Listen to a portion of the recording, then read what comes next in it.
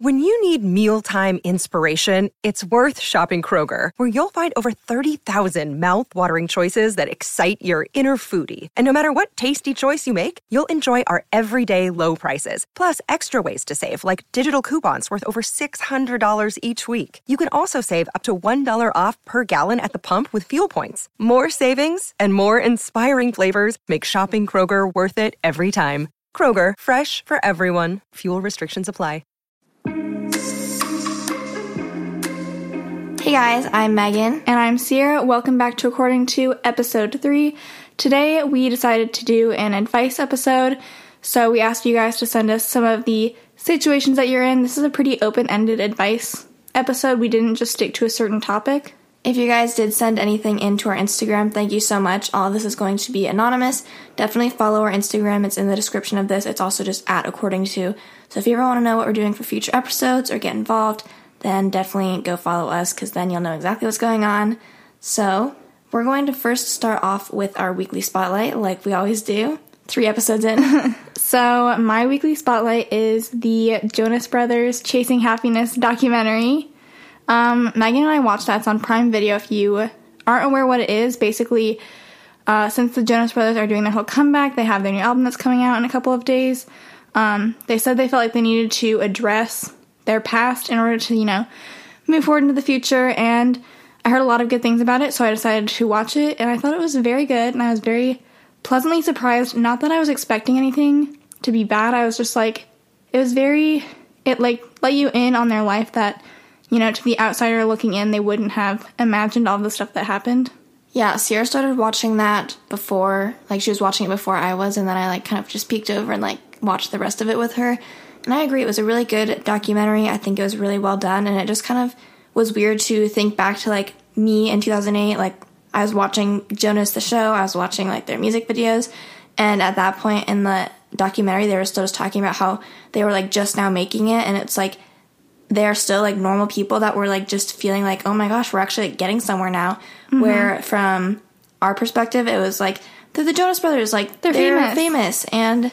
that's not what their life was. It was they were normal people, and then all of a sudden they blew up, and then it just goes through their failures, how they grew as a band, and then growing apart, and then the band ending. And for me, it was weirdly similar-ish to just me, Sierra, and Maggie on YouTube. And I was kind of it's not that similar, but at the same time, it was there's 3 of them. There's 3 different personalities that you have to consider, I guess. And especially with, they literally grew up with the band and doing that. And then I'm, with our YouTube channel, we literally grew up doing that. And it's just been, a balance between trying to figure out how to make it work. And I don't know, in a weird way, I was, kind of inspired. Not oh, I had an epiphany and now, I know exactly, what to do. But it was just, inspiring to know that they focused on their relationships between themselves as brothers first.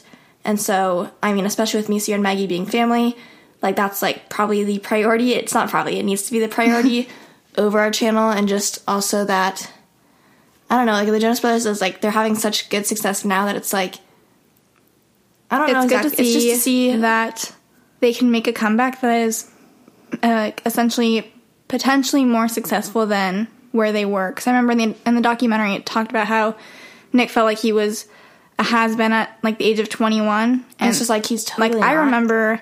thinking that was never the case. I was oh, they're just kind of he was gone for a while, now. But then it was oh, he started making more music, and I was okay, he's back, And not to say, I'm definitely not trying to say it as okay, so now me, Sierra, and Maggie are going to just blossom and blow up again. It was more so just it was inspiring me to hear. It was inspiring to me to hear their story and give me hope again, and just say that with hard work and also knowing that the more passion that we put into our videos and really tuning into what we want to do, I was that's probably going to lead to more success in the future. But I don't know, I just thought it was a good documentary. That's not my weekly spotlight, but I just thought I'd also share that I really liked it. My weekly spotlight is actually kind of a little thing. So I listened to another podcast called Gals on the Go, and they had a promo thing for this app called Drop. Basically, I ended up getting a $10 Starbucks gift card. And that was just a little thing that made my day, because then I got Starbucks this morning and I didn't have to pay for it. So I was a fan, and that's my weekly spotlight. All right, now it's time to get into our first piece of advice. Real quick before we get started, I do want to mention that this is all just our opinion as far as what we're sharing in terms of our advice. Some of these topics are going to be light and like no big deal. Some of them may be a little bit deeper. Again, we may or may not have had experience that will help with the advice that we give. It's also just like, we'll try our best. Go with it and see what happens. So the very first one is, what do you do when a guy you like asks you to go on or a guy you don't like asks you to go on a date? At first I was like, well, what's the problem? What's the problem? What's the guy you like? Go on the date. I will say, I think it depends on if it's in person or not in person. Also, I want to preface this with, like, this hasn't necessarily happened to me. Like, I've gotten a couple DMs from people I'm like, maybe I've heard of their name or whatever. I like someone I know knows them, and they'll like reach out to me, be like, hey, add me on Snap, or like, the good thing with that is that if you don't follow them, then like you can decline the DM and they don't know that you ever saw it. So that's like the closest thing that I can like get to that. It's not like I've ever actually been like just randomly asked on a date by like this guy that was just like not. And if it was in person, like that'd be hard. Yeah. So I'm trying to figure out. I definitely am like, I'm gonna figure out how to like the best way to go about the scenario, but definitely don't agree to go on a date if you don't want to. Don't give false hope that you will go on a date with them eventually, because it might like help for the time being, but then they're just gonna keep asking you like, oh, are you like not busy next week? Like, don't just push it off, because then you're like wasting their time and it's just kind of rude. Like, bottom line, whatever happens, you have to make sure that they know that you're not interested, and also that you're not planning on going on the date, because if you just like do the false hope thing, or you try to be nice and say I'll go on like one date just to like because they asked and I don't want to be rude, I just would not recommend that.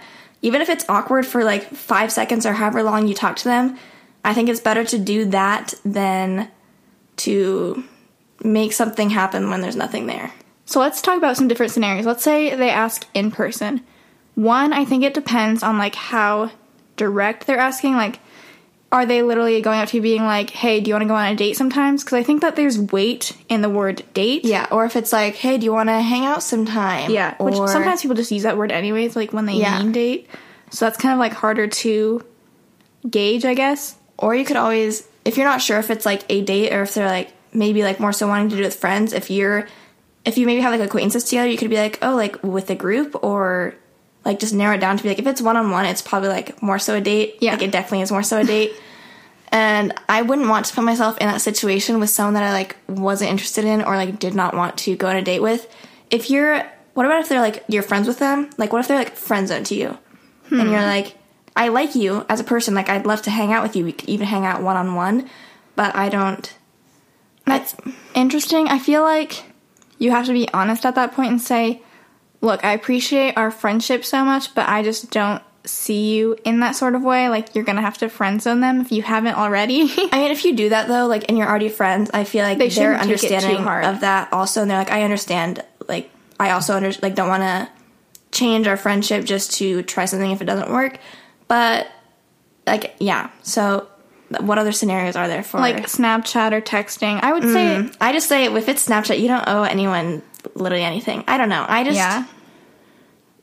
Like, if someone asks for or here's the thing. So let's say, like I was saying, I get a couple DMs every once in a while. It's not like it happens all the time, but it's like, hey, add me on Snap or whatever. I'm just like, no. Yeah, I usually, and like, they can't I don't say anything. I just decline the DM. They don't see it, so that also helps. Sierra found out a way where you can view messages if the person follows you. So you get like the notification, but if you don't want them to know you saw it, but you want to look at the text or the DM, Sierra can run through how to do that. It's kind of like get something to write down what she's going to say. I had to do this recently because I wanted to read a DM that someone sent because I already followed them, so that's how the DM just popped up. But I didn't want them to know that I read it because Instagram, for some reason, automatically sends read receipts instead of letting you like turn them off. So you have to, on the app, go on airplane mode, and then you can go and look at the message. And then you swipe out of the messages, go to your profile, log out of your profile, close out of Instagram, and then go off airplane mode, and then you should be totally fine. And like, if you go back to Instagram, the message will still say that hasn't been read. I did test this out with I have a couple different Instagrams, so I tested it out for you. And then, so it just shows up, and then did you just delete it because... Yeah. Okay. So that's that if you need to know how to do that. Obviously, it doesn't, solve for the fact that if you both follow each other, they know that it's going to show up. but you're just like, I didn't read it. So, Yeah. I mean, it just takes that kind of out of it. But other than that, I feel like my main advice would be try to let them down easy. Try not to... Be nice about it. Be nice about it. Like, definitely don't... Like, being rude doesn't solve anything here. What's unfortunate, and this is just, like, the way that life goes, is that if someone's interested in you, and, like, you might just literally not be interested in them for absolutely no reason. It's not like you think that they're unattractive or that they're a rude person or you don't think they're nice. You're just like, I'm just not really attracted to you or interested. And also, you have to understand, like, they're just shooting their shot. I don't think that's a bad thing. Like, that's literally how people start dating, how you make new friends. Like, that is the core of how you even go about doing that. So definitely just be nice about it. Let them down easy. And then, like, the sooner you turn them down, the sooner they can move on to someone else. Exactly. It's the best situation for everyone. That's what we would recommend. All right, so our next one says, I'm moving across the state for my senior year of high school. I tend to be pretty shy unless with people I'm comfortable around, but I want to be a lot more outgoing when I move. Any advice on making new friends and being involved in school? So, I will say that I'll probably say all this stuff, and then had I been put in this situation, I don't know if I can say I would have done these things. It's definitely challenging to know and be aware of, like, being introverted or knowing that you're more shy than other people, but also knowing that, like, the only way you can not necessarily move past that, because I feel like that kind of is just, like, a personality trait that, like, and it's not sticks with necessarily you. a bad thing. It's not a bad thing, and I always, like, when people tell me I'm shy, it's like they're not wrong, but I'm also like, okay, thanks for, like, telling me that I'm shy. Like, thank you. Yeah, I mean, it's just, like, you don't really associate that as being good trait. Yeah. No one ever says it, being like, oh, like, you're shy, good for you. Like, when people say someone's outgoing, that's huge. Like, that's a good thing. That's a positive trait 9 times out of 10. Yeah. But when someone says someone's shy, it isn't necessarily a bad thing. I'm also just saying that when people say that about me, I don't necessarily feel like that's a compliment. Yeah, I'm like, okay, thanks. Thank you. But, okay, I've thought about this because we have moved schools in the past. Granted, we were in 5th grade. But we were able to make new friends. Yeah. I guess here's the thing, and this is probably more of a personal thing, but it's like, I can make new friends and acquaintances, but at the same time, like, and this is different because me and Sierra are twins, and so, like, we always have each other, and I hate saying that because I hate when other people say that about us, because I'm like, well, that doesn't mean I can't have other friends, but at the same time, it's the older so I get, easier. The more aware I am that, like, that is the case, and it does make, it doesn't make, here's what I'm trying to say. Me and Sierra don't have to actively, constantly search for friends, because we do always have each other, and so the need to have friends is not always present. Like, whether or not that's a good or a bad thing, I guess, like, it's a little bit of both, but whereas other people who don't have a twin or, like, a close sibling, they can, like, sit by themselves and be like, I don't have anyone with me right now, and, like, I want to have friends with me, like, right now. And I even go in spurts like that, too, where I'm like, okay, yeah, I have Sierra, like, that's great, we are best friends, and, like, I couldn't find another friend to replace Sierra, she's my best friend. But, like, there are still times where I'm like, you know, it'd be nice having more friends. Yeah. Having a group of friends. But also at the same time, I am very, like, I get so comfortable being at home or just, like, doing my own thing. I'm a It's like, homebody. I don't even, there's so many times where I'm not even thinking about, I could be doing things to potentially, like, go meet new people right now, and then I only think about how I don't have friends at, like, random times, and I'm like, well, how do I solve that, like, right now? And it's like, well, I'm sitting at Jimmy John's right now, so I can't really do that. So, what's the original question was, they're moving across the state, they need help trying to become more outgoing once they move. I think that what you need to hold, like, in your head as you move and you're, like, going through this scenario of trying to make new friends is that no one knows who you are. That was weird, who you are or how introverted you were before this. Because I wish that I could convince myself, like, given, like, even coming to college, I wish I could say, like, oh, no one knows that I'm introverted or, like, not very outgoing. I could literally be, like, however outgoing I want, and no one would care or, like, know any different. I didn't say that. Yeah, it's like, you're not even taking your own advice. Or, like, that's what I'm saying. I wish I would have done that. Moved schools, and this was in, like, not high school, though. This was, like, when we moved for 5th grade, and then 5th grade didn't go great. We didn't make any new friends in 5th grade, which honestly, I hated, like, in 5th grade. This is, like, if our mom and Haley, like, our older sister, listen. I remember, I don't know if we've ever told them this, maybe we have, but I remember... You literally wanted to move schools. Well, no, that's not even what I'm talking about. 5th grade was a rough year for me. I didn't like it. And anyways, so we moved. I had a locker buddy or something in 5th grade, and her name was Amy. And then, so our mom and older sister picked us up at the end of the day. It was literally first day of school. We're so shy. We didn't make any new friends. Like, surprise. Yeah. But we get in the car, and then our mom and Haley, like, they obviously know we're super shy, and they were, like, hoping, like, oh my God, we made friends or something.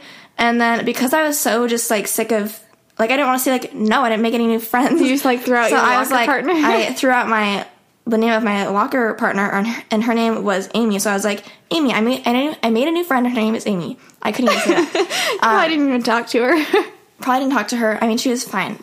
We were acquaintances, kind of, like, growing up, but not really. But then we did end up making one, I guess, decent friend, and her name was Annie. So what I did was, when we started talking about actually, like, having a friend named Annie, they were like, I thought that you mentioned, like, someone named Amy. And then I was like, I said Annie. It's been Annie this whole time.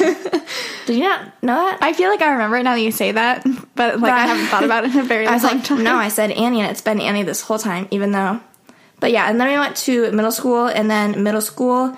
This is getting off of more onto us and you know not what? her situation. We've got a long podcast to go, so I think it's okay. Okay. So middle school, we did actually develop, like, 2 close friends. We had, like, a group at that time. Like, 2 closer friends, and then kind of, like, some friends that they were friends with that I would, like, then be acquaintances with. And I think it's just... I'm trying to think of, like, what I want to say to this, because, like, we didn't also maintain that friendship. Like, I would say we're still acquaintances with them at this point, but it's like in high school we weren't really, like, best friends with them. Mm-hmm. And I don't really know why that is, but I think it's... I mean, people naturally grow apart, like, as you get older, too. You know what's weird? In high school, whether this is surprising or not, me and Sierra did not have a friend group in high school, and we, like, didn't really have, like, honestly, like, any friends in high school. So, I'm just trying to think of, like... I'm trying to take, like, my own advice of, like, what... And the thing is that I didn't necessarily feel bad about that. Like, maybe in high school I was like... I feel like by the time I got to senior year, I was like, I would maybe try, but, senior like... year, I was like, why? I'm because out of here. Yeah. So it was honestly, like, 3 years of high school where I could have tried. And then senior year, like, me and Sierra, especially... We were friends with Lexi, like, freshman, sophomore year. True. She was our close friend in high school, probably, like, our closest friend in high school. And we did share with her. And so, I mean, that's a good thing. Like, she could get involved. There we go. Jogging some memories. Get involved when you move schools with whatever you're interested in. And then honestly, going to meet people that you get along with. I think setting small goals is what's going to help you out. So, like, every class you go to, like, if you can choose where you sit, or even if you can't, like, whoever's sitting by you that you'd want to talk to, like, just say, I have to, like, say something to this person, like, by the end of class today. Or, like, introduce myself, anything, because after the first day, you're just like, I should have done this yesterday, like, I should have done this on the first day, and, like, introduce myself, and now it's the second day, and, like, the longer you wait, then you're just like, I'm not going to introduce myself at this point. Again, I wish I could take my own advice, but I'm just going to give it to you, because you're asking. So, start fresh, no one knows you, no one knows your personality, you can literally, like, change yourself if you wanted to, but probably don't. I agree with what you said, because the longer you wait, the harder it gets even doing that becomes, but I also think... Knowing what I would actually do, I think that the best advice I would have for myself and, like, what I'd know I'd most likely be able to actually do is, like, getting involved in smaller groups or sports, because when you're in, like, a smaller group and you're with them all the time, you are bound to get to know those people, whether you're shy or not. And so being in cheer, it's like I wasn't the most extroverted or outgoing people in, like, any of our cheer teams. I was like, what is that word that I'm looking for? But you still get to know those people, and it becomes way easier once you're like, oh, I'm acquaintances with them now, or, like, now I'm okay with talking to them more often, and then I get to know them better, and then you become friends with them. That's something that's more reasonable and doable for me, because I hate doing what Sierra said and going up and same. I hate that too. That's why I never did. So that would be the best advice that I would have for moving. Yeah, I mean, honestly, it's so simple to, like, say, put yourself out there, like, as opposed to actually doing it, but that's what you have to do. And I think that, because in my opinion, the reason that I'm so introverted is because I feel like I either have nothing to say, or if I say something, like, it's going to sound dumb or something. It doesn't. You're going to say something and it's going to be just fine. You know what else I realized is, like, kind of a fear of mine of, like, not really having, like, a friend group to build off of and saying, okay, I just, like, need to make new friends now. I get scared of introducing myself to people that I, like, think would be okay friends, and then I'm like, wait, I actually, like, don't really want to be friends with these people, and then it's like, you have to kind of ditch them even though you're the one that initiated that, and I hate that as well. And, like, that's not even really a valid fear, because at the same time, like, if nothing happens, then nothing happens and I still don't have friends, versus, like, once you get to that point, first of all, nothing bad might even happen. You may actually still like those friends, but otherwise, it's just, like, another acquaintance that you have. Thing that you have to deal with, and yeah, you maybe develop an acquaintance out of them and just, like, decrease your, like, best friendness between them. But I feel like, especially with, like, moving to new places, like, you don't know if you're like, this is who I want to be friends with, but, like, this is who I'm closest with now, or, like, I see one good option and I'm like, let me go be friends with that person. That's what I felt. Right here. I have something to add on to that. So with the whole, like, freshman year when I was starting for college, you have, like, this whole week before classes start where, like, there's so many activities for the freshmen to do, and that's the time where people will, like, literally latch on to absolutely, like, anyone that they see, which is, like, overall really good. Like, I'm sure a lot of people meet friends that way. You did not do that. But, like, my mindset is, like, I'm literally just sitting by you, and, like, that is what's gonna make us, like, friends. Like, I don't know. I'm probably, like, a little shallow in the sense that, like, by people's looks, I'm, like, I can tell if I would vibe with someone, I feel like. And, like, not even just based off of, like, physically, like, how they look, but, like, how they dress, how they act, that kind of thing, too, to, like, I use that to see if I think that we'd be good friends. And I was like, I mean, the fact that you, like, sat down next to me does not indicate that we'd be good friends. But at the same time, that's probably how people at least grow and begin to, like, meet new people, and so that's probably still a better thing. I'm just saying that I think I overthink too much and more than I should, and to a point where I think it's helping me, but it's probably actually hurting me, and I need to just do some of, like, the basic, oh, I'm going to be your friend because we're both new here, and I'm going to just start with you and see what happens. Like, if anything, you just try with everyone, and then, like, after, like, the 20 people that you've tried to become friends with, like, you find 2 people. So that would be our best advice for that. I actually think that's, like, decent advice. We go join a sports team or a club or something, and then definitely introduce yourself as early as possible, because otherwise it will be awkward not to. And then also, even if you think, oh, I'm not going to want to be friends with this person, I don't see it happening, at least try and make acquaintances, friends. Worst comes to worst, they can introduce you to other people. So that is something, like, I should definitely do that. I'm, like, giving myself my own advice, and I'm like, oh, good idea. Good idea. Keep that in mind for the future. All right, so the next thing is going to be a bit of a heavier topic, but I also want to preface that by saying me and Sierra are not professionals in any way, shape, or form, and we are going to give you our opinions, but also seek professional help if you need it. I guess I need to pull my phone out so I can actually read it word for word. Okay, so the thing is, I've struggled with an eating disorder since I was young, and I've always been scared to include fitness in my life again. Any tips to starting with little physical activity? So, first of all, in my opinion, just to, like, kind of get where, like, we're on the same page, it sounds to me like this person has had an eating disorder, but they seem like they've overcome it a little bit, and now they're trying to also include fitness again, but they don't want to kind of relapse and be in a bad place again. So that's kind of what I'm going to be giving my advice on. Definitely, if you're noticing just, like, changes where, like, you're starting to feel down on yourself again, or you think that you're developing bad habits towards exercise again, that's when you should go find medical help or just, like, seek professional help so they can help you with a more educated thing than what we're about to say. I feel like the healthiest way to start introducing physical activity into your life again is going to be by doing it outside of the gym. That's what I was going to say. I was going to say, like, start by taking walks with family, going on, like, a walk with your dog, or if you have siblings. I would say to try and stay outside of, like, that gym environment to start, because I feel like there's a lot of pressure in that atmosphere, and also, like, a lot of comparison to other people that could be happening.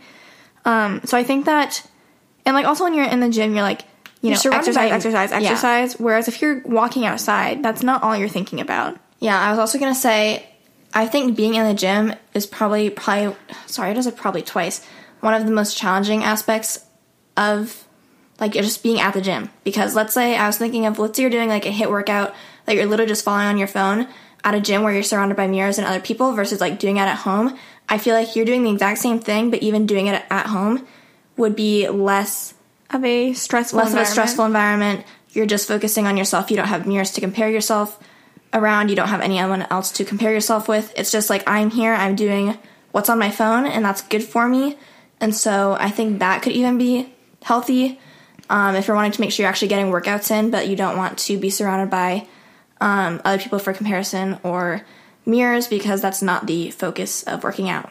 Otherwise, I would say, kind of going off of, like, exercising outside, but, like, finding either, like, sports activities or, like, games, I guess, that you enjoy doing, because that way you're getting in your physical activity, but in a way that's purely being done for enjoyment and not, like, actually working out.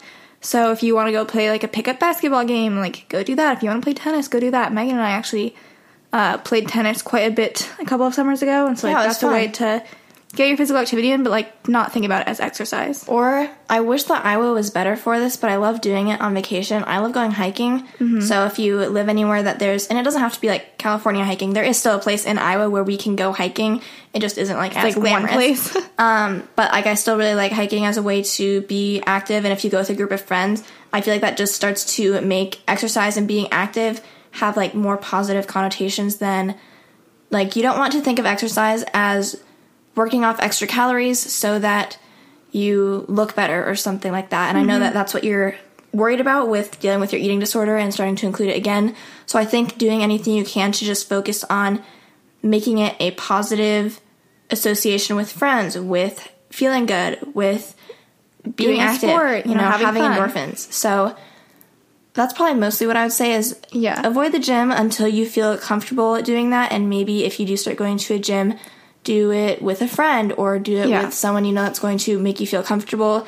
And also maybe someone that can know if you're starting to feel uncomfortable, where they can say, yeah, maybe let's leave and we can try this again some other time. So that's pretty much all the advice we have on that question. We're going to move into our next one now. So this one's not just like a specific one that we're going to be reading, but we did see a lot of people ask about how to stay motivated while studying, or study strategies, or like how to get through finals, that kind of stuff. So I'm glad that you guys feel like you can look to us for study strategies and tips. I'm sure that's from all of the stuff that we post on YouTube that's related to college, and I feel like we say that we're studying every other clip. Because we are. I feel like definitely I think we're going to give you good advice, but I also want you guys to know that motivation to study doesn't have to be rooted in, like, that you are so excited to study, because guess what? It's Is not. anyone really excited to study? Like, no. Me and Sarah may be studying on our vlogs or whatever we're doing, but it's like I am hardly, if ever, looking forward to studying. I think it's mostly about knowing, what helps me probably the most is giving myself, like, specific tasks that I need to do for studying. So if it's like, I like to make Quizlets, and that's helpful. Maybe that's something that could help you out as well. A lot of my classes are pretty much, if you know the lecture slides, then you're going to do well on the exams. I know not all classes are like that, but I like to make specific Quizlets catered exactly to the lecture slides. Like, set up in a way so that it wants you to regurgitate, like, exactly, like, what the lecture slides are. You should be able to visualize the lecture slide that Quizlet is talking about.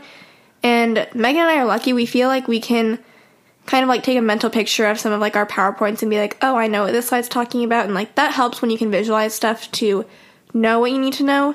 But that's just another reason why Quizlets can be really helpful. And it's not like we have a photographic memory. Just after sufficient review, you do start to say, I know exactly what slide this is from. At least that's how we feel. So that's a good point to get to. But at the same time, so motivation for studying is, in my opinion, like, I want to give you, like, more advice than just, like, you just have to do it. But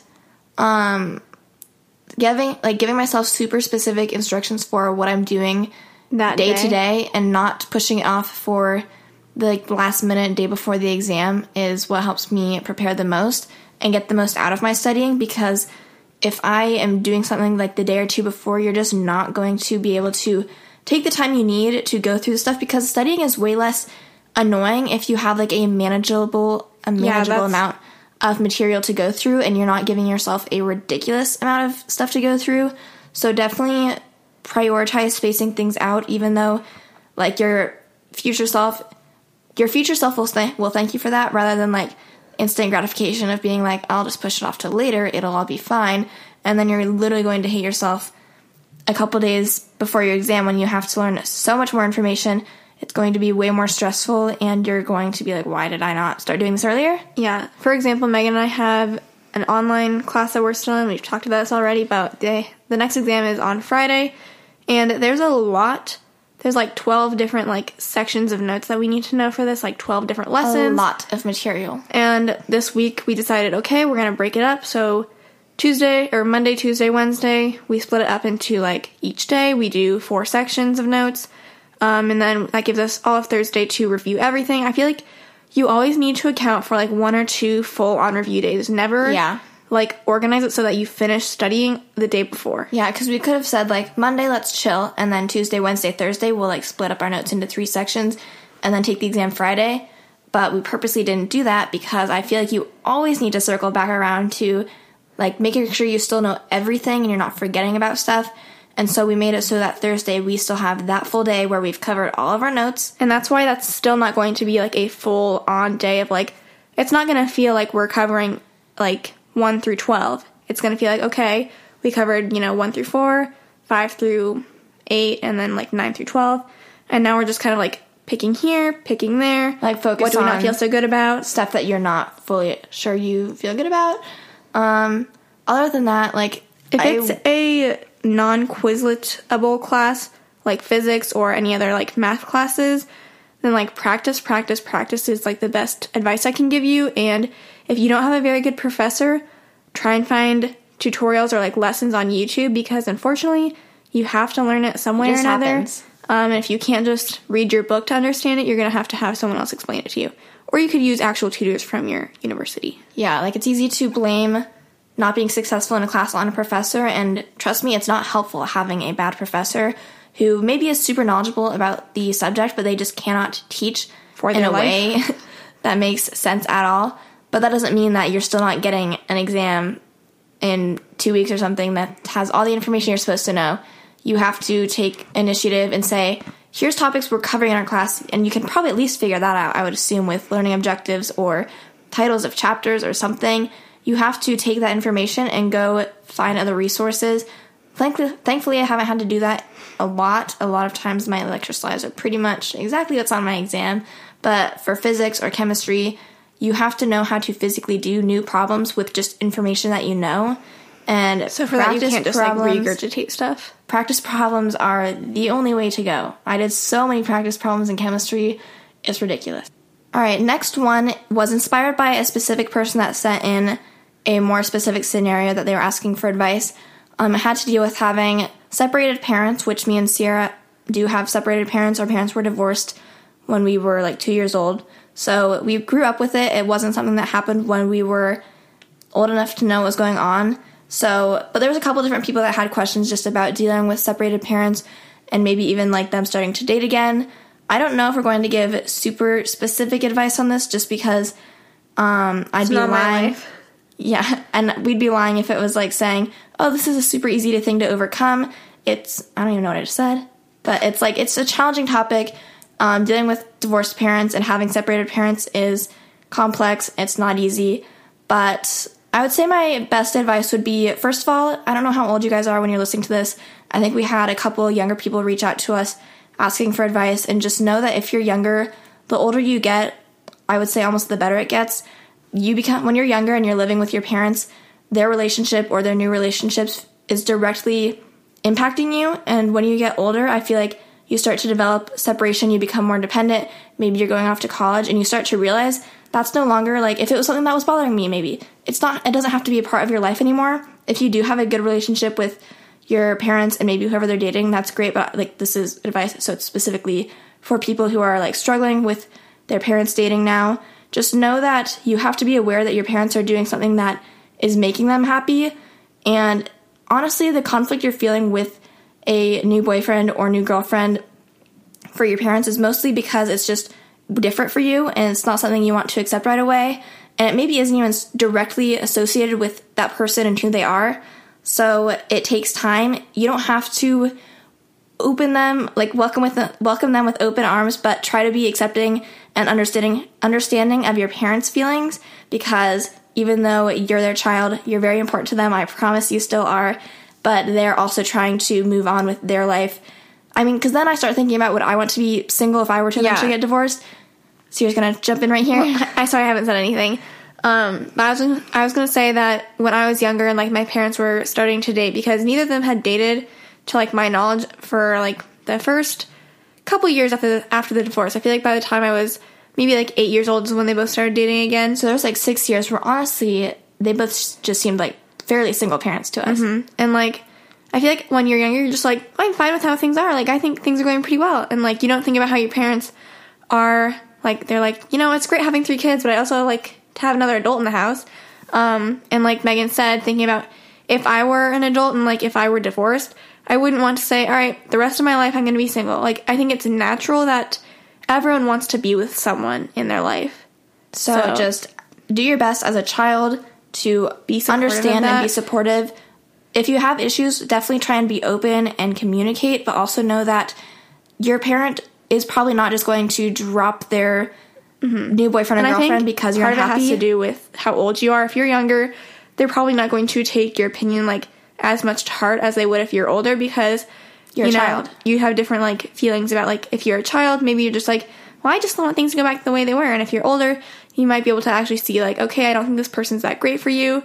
So I think it just depends. And obviously, you want your parents to be happy, so try and be as supportive as you can be. Okay, so on to the next piece of advice. So this person says, my biggest dream is to be an interior designer, but unfortunately it's difficult to find a job afterwards. So should I choose an education, or should I choose another education, for example, psychology, which I always have found interesting? P.S. I live in Denmark, where the education is free and where I would be able to switch education, but also take a new one down the road if I wanted to. So I would say, like, my go-to instinct is to always, like, go after what you want to do. Yeah, I know.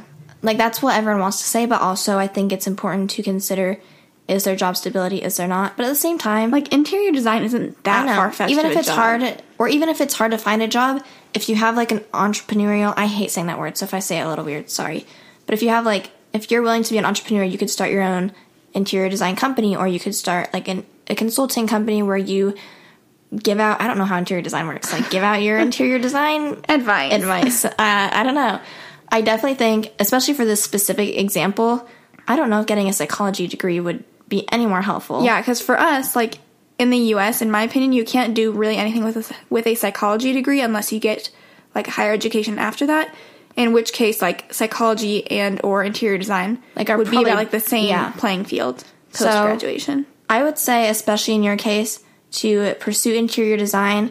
That's actually a pretty big thing, at least in Iowa or Iowa State. Like, they have a big graphic design program, and so... That's graphic design? Graphic design. Well, it's like, they're kind of related. Graphic design, interior design, the design stuff. I think you could definitely find a job with that, so I don't know if it's... Or if it's something you said, like, since education is free, I don't know if you'd be interested in double majoring in anything. That's an option, if you'd want to do that. Obviously, I know it would kind of, like, increase your course loads. You might not want to do that. But it's something to consider if you want to still finish in the same amount of time, but, like, have your options open. I definitely think you should always try to pursue something that you're interested in, that you're passionate about.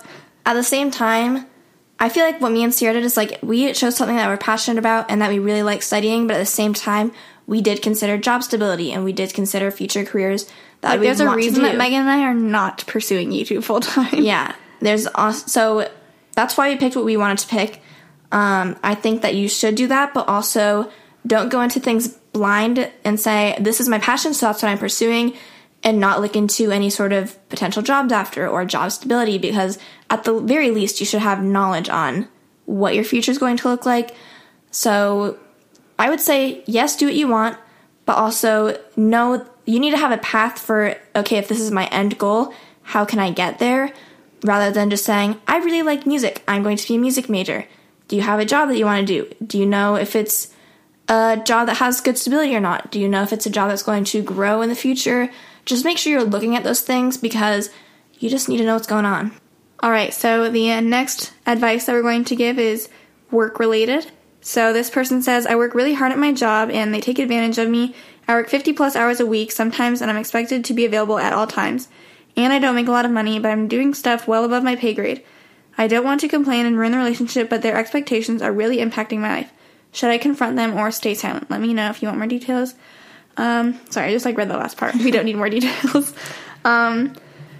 So this is interesting because Megan and I have never really, we have worked actual jobs, but that hasn't like, been since high school. And we only did that for not very many hours a week. Yeah. I would say part of it depends on, like, if it's a local business or if it's, like... I got the impression that she seems to know her employers fairly well because... Like, it's, like, a local kind of business? Yeah. I don't remember what in that you said, but I read that too, and I was kind of like, that's what I got from it. And first of all, 50-plus hours a week, that's a lot. Especially if you are younger. Like, that's more than a full-time job. Yeah. So I don't know if you're, like, in school or anything, but that's I don't know insane. if there's, like, labor laws or stuff. Like, I'm not trying to get into that, but I'm kind of like, aren't there, like, labor laws? I don't know how old you are. Maybe child labor laws don't apply in this situation. But we've had, like, older people and younger people DMing us, so I don't remember specifically how old you are. Anyways, and you also didn't say. So I would say definitely, if the relationship you have with your employers is important to you, then definitely how you go about this is going to be important. But I would say you should address the situation. I think you should stick up for yourself, yeah. I mean, it's likely, in my opinion, that you had, like, a set... This is how many hours you will work every week once you got the job. And I don't think that you should be expected to go above and beyond, like, what they asked for those hours. Part of me is wondering if maybe you're a really nice person, you're being too nice. They ask for one thing, maybe not even, like, trying to overload you, but they're just, like, trying to get help where they can. And then you say yes, and they're like, oh, sweet, we can count on you. And, like, they ask you, and every time they need help, and you keep giving them the answer they want. Again, we don't know if that's what's going on, but just potentially... What's going on? I think every once in a while say, like, no, I actually can't take up this extra shift. Whether or not you do have an actual reason, like, if it's above what you're expected to do, I don't think you owe them that. Yeah, or she was saying that it was kind of, like, taking a toll on her personal life. Definitely don't, if you have already scheduled social events or activities or priorities or something, don't feel the need to, I can't imagine this job would be something where if you don't say no, especially if you're saying you're not getting paid a lot or things are being done above your pay grade, don't, like, feel like you have to give in and say, okay, yeah, I'll come in and work this time. Say, no, I have something I'm already doing. Maybe ask me in the future and I might not have something going on, because I definitely think it seems like you're a hard worker. You like to make sure you're available and also, like, dependable. So just if it doesn't work out, don't make yourself work. And also if it does work out and you still feel willing to go to work and work extra hours, then you can't do that. I was going to say, obviously try and, like, make things work in the first place, but if it comes to the point where you feel like you need to leave the company, you can always respectfully give your 2 weeks notice, and if you do it in a respectful manner, they can't really, like, hold that against you. People leave jobs all of the time, and I don't think that would ruin your relationship with them if they have, like, the past experience of you being a hard worker, working however much you did. They shouldn't, like, that shouldn't affect if you need to, like, reach back out to them in, like, the future to get, like, a letter of recommendation or something, because you do have valid reasons, I would say, to quit if you just feel like you are wanting to decrease your hours, and that's, again, something that hopefully they would understand and it wouldn't lead to you having to quit. Yeah, especially if, let's say, you even start looking into getting a new job, and if you pursue getting a new job, I feel like that's even more reason why they couldn't be mad at you for respectfully putting in your 2 weeks, saying, I'm pursuing something else. I feel like that's the best possible way you could leave. You know, leaving a company or quitting a job is probably always going to be, like, a little awkward and rocky, but, like, that is the, like, designated respectful way to do it. So I don't think they should have any problem with you leaving or have any harsh feeling against you if you were to go about doing that. All right, I think this might be the last one that we do for today. If you guys like the advice episodes, then let us know. Our Instagram is @according_to. Also, make sure that you rate this episode on iTunes, because that really helps us out. I know, we love seeing you guys reviewing and giving feedback, so definitely don't forget to do that. We still have one more, though. It kind of sounds like we're finishing at the episode. So this one says, how do you deal with peer pressure to do things because you seem to stay out of trouble? So, first of all, I feel like we've talked about this before. We've kind of talked about peer pressure in a video. Me and Sierra kind of said that we, like, don't believe in peer pressure. I feel like that's mostly because we're surrounded with each other, which is probably helpful, and I'm trying to be like, okay, yeah, other people don't necessarily, like, obviously peer pressure does exist because, you know, we learn about it all the time, and, like, I think part of it has to do with your need to be accepted by others and also the types of people that you surround yourself with. Yeah. So we're going to kind of talk about those two things. So I would say, first of all, that me and Sierra having each other and always having, like, that one person, and we're similar too, so that's what helps. If we were different and didn't get along or whatever, then that wouldn't really help out. We wouldn't like, we would both be seeking out different friends. But the case is, like, me and Sia are pretty much very similar. We hang out all the time. And so as far as not really having any friends to then you try and go out and make friends, and then you start saying, these people are, like, kind of not doing stuff that I am interested in doing. I see where things become hard for you to say, I don't want them to, like, think I'm weird. And especially if you're, like, in that situation, maybe they're your ride home and, like, you don't know when they're leaving and you're like, I don't know what's going on. So I'm just saying that this could potentially be, there's been a lot of situations that maybe other people find themselves in that I don't. And so I'm trying to keep that as an open mind. But at the same time, I think that your ability to cope with peer pressure has a lot to do with your ability to be confident in yourself and know that whatever you think about anything, like, peer pressure can be really about anything. Mm-hmm. I would say that the way you feel about your actions is far more important than the way any of your so-called quote-unquote friends feel about your actions. If you feel like someone's pressuring you to do something that you don't want to do, you should probably not be associated with those people anyways, and that just tells you that they're probably going to pressure you in the future, and you should separate yourself from that group sooner rather than later. Yeah, I would say, because I was going to say, the scenario that I just kind of talked about, let's say you kind of make new friends or acquaintances, you go hang out with them, and then you're like, I'm not really interested in, like, doing this stuff, but you feel pressured to doing anyways.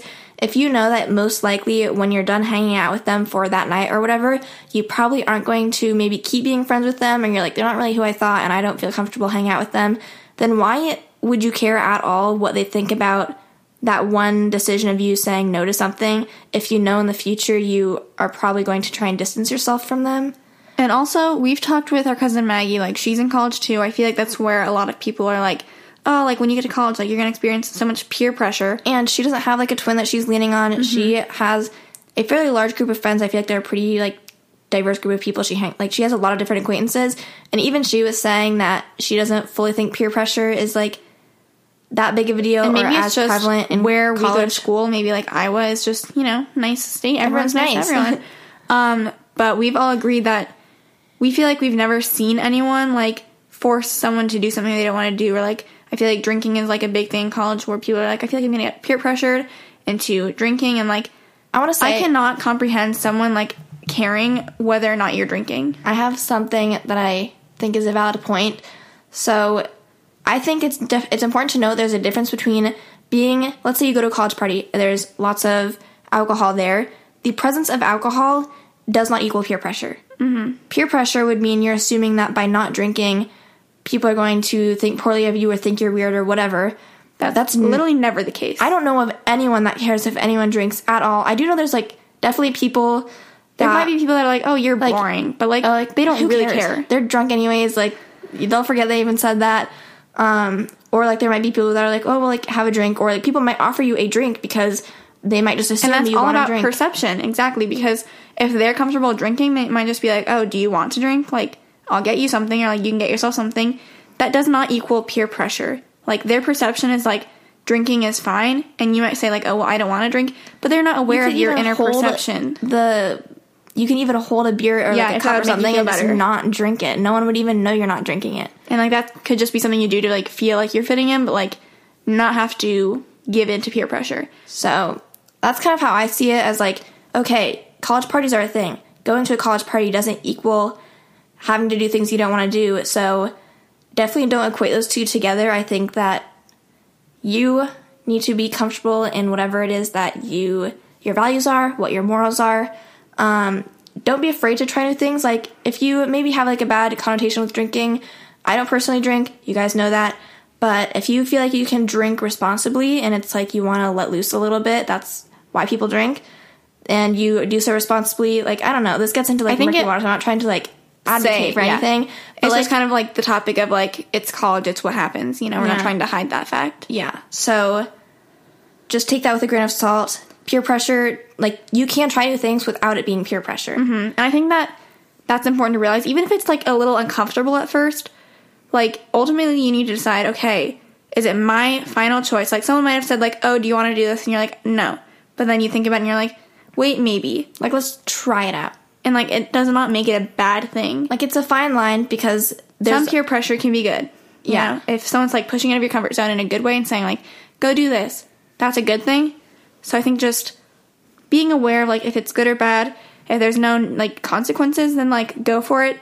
If there are consequences, you need to, like, weigh the pros and cons and, like, make your decision from there. At the end of the day, no one honestly cares what you're doing except for yourself. So just think about what values you have, what do you want to do, and I would just stick with that.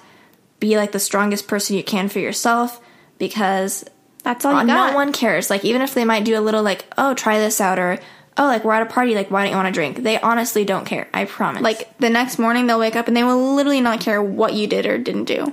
So that is our last thing that we're going to do for today's episode. I think we had some good variety of, like, serious, lighthearted, but also, like, I feel like we kind of gave good advice. Kind of feel like I should take my own advice for some of these. Same. If you guys enjoyed this episode, again, please rate the podcast. Also, since you can't really, like, leave comments on podcasts, please go to our Instagram. It's @accordingto, and comment on the post that is probably saying this episode came out, and let us know what you thought. You can always, if you have any other advice that you want to share, then go ahead and share that in the comments. Yeah, we can also, or we always respond to DMs on that. Like, we respond to most of them, and just so you know, like, that actually is me and Sierra. So if you ever want to reach out, talk about the podcast, we pretty much are always looking through comments and DMs on that account. It's @accordingto, so go check that out on Instagram. Otherwise, we will see you guys next Thursday. Talk to you guys. I gotta stop saying that. We'll talk to you guys next Thursday in our next episode. Bye. Bye.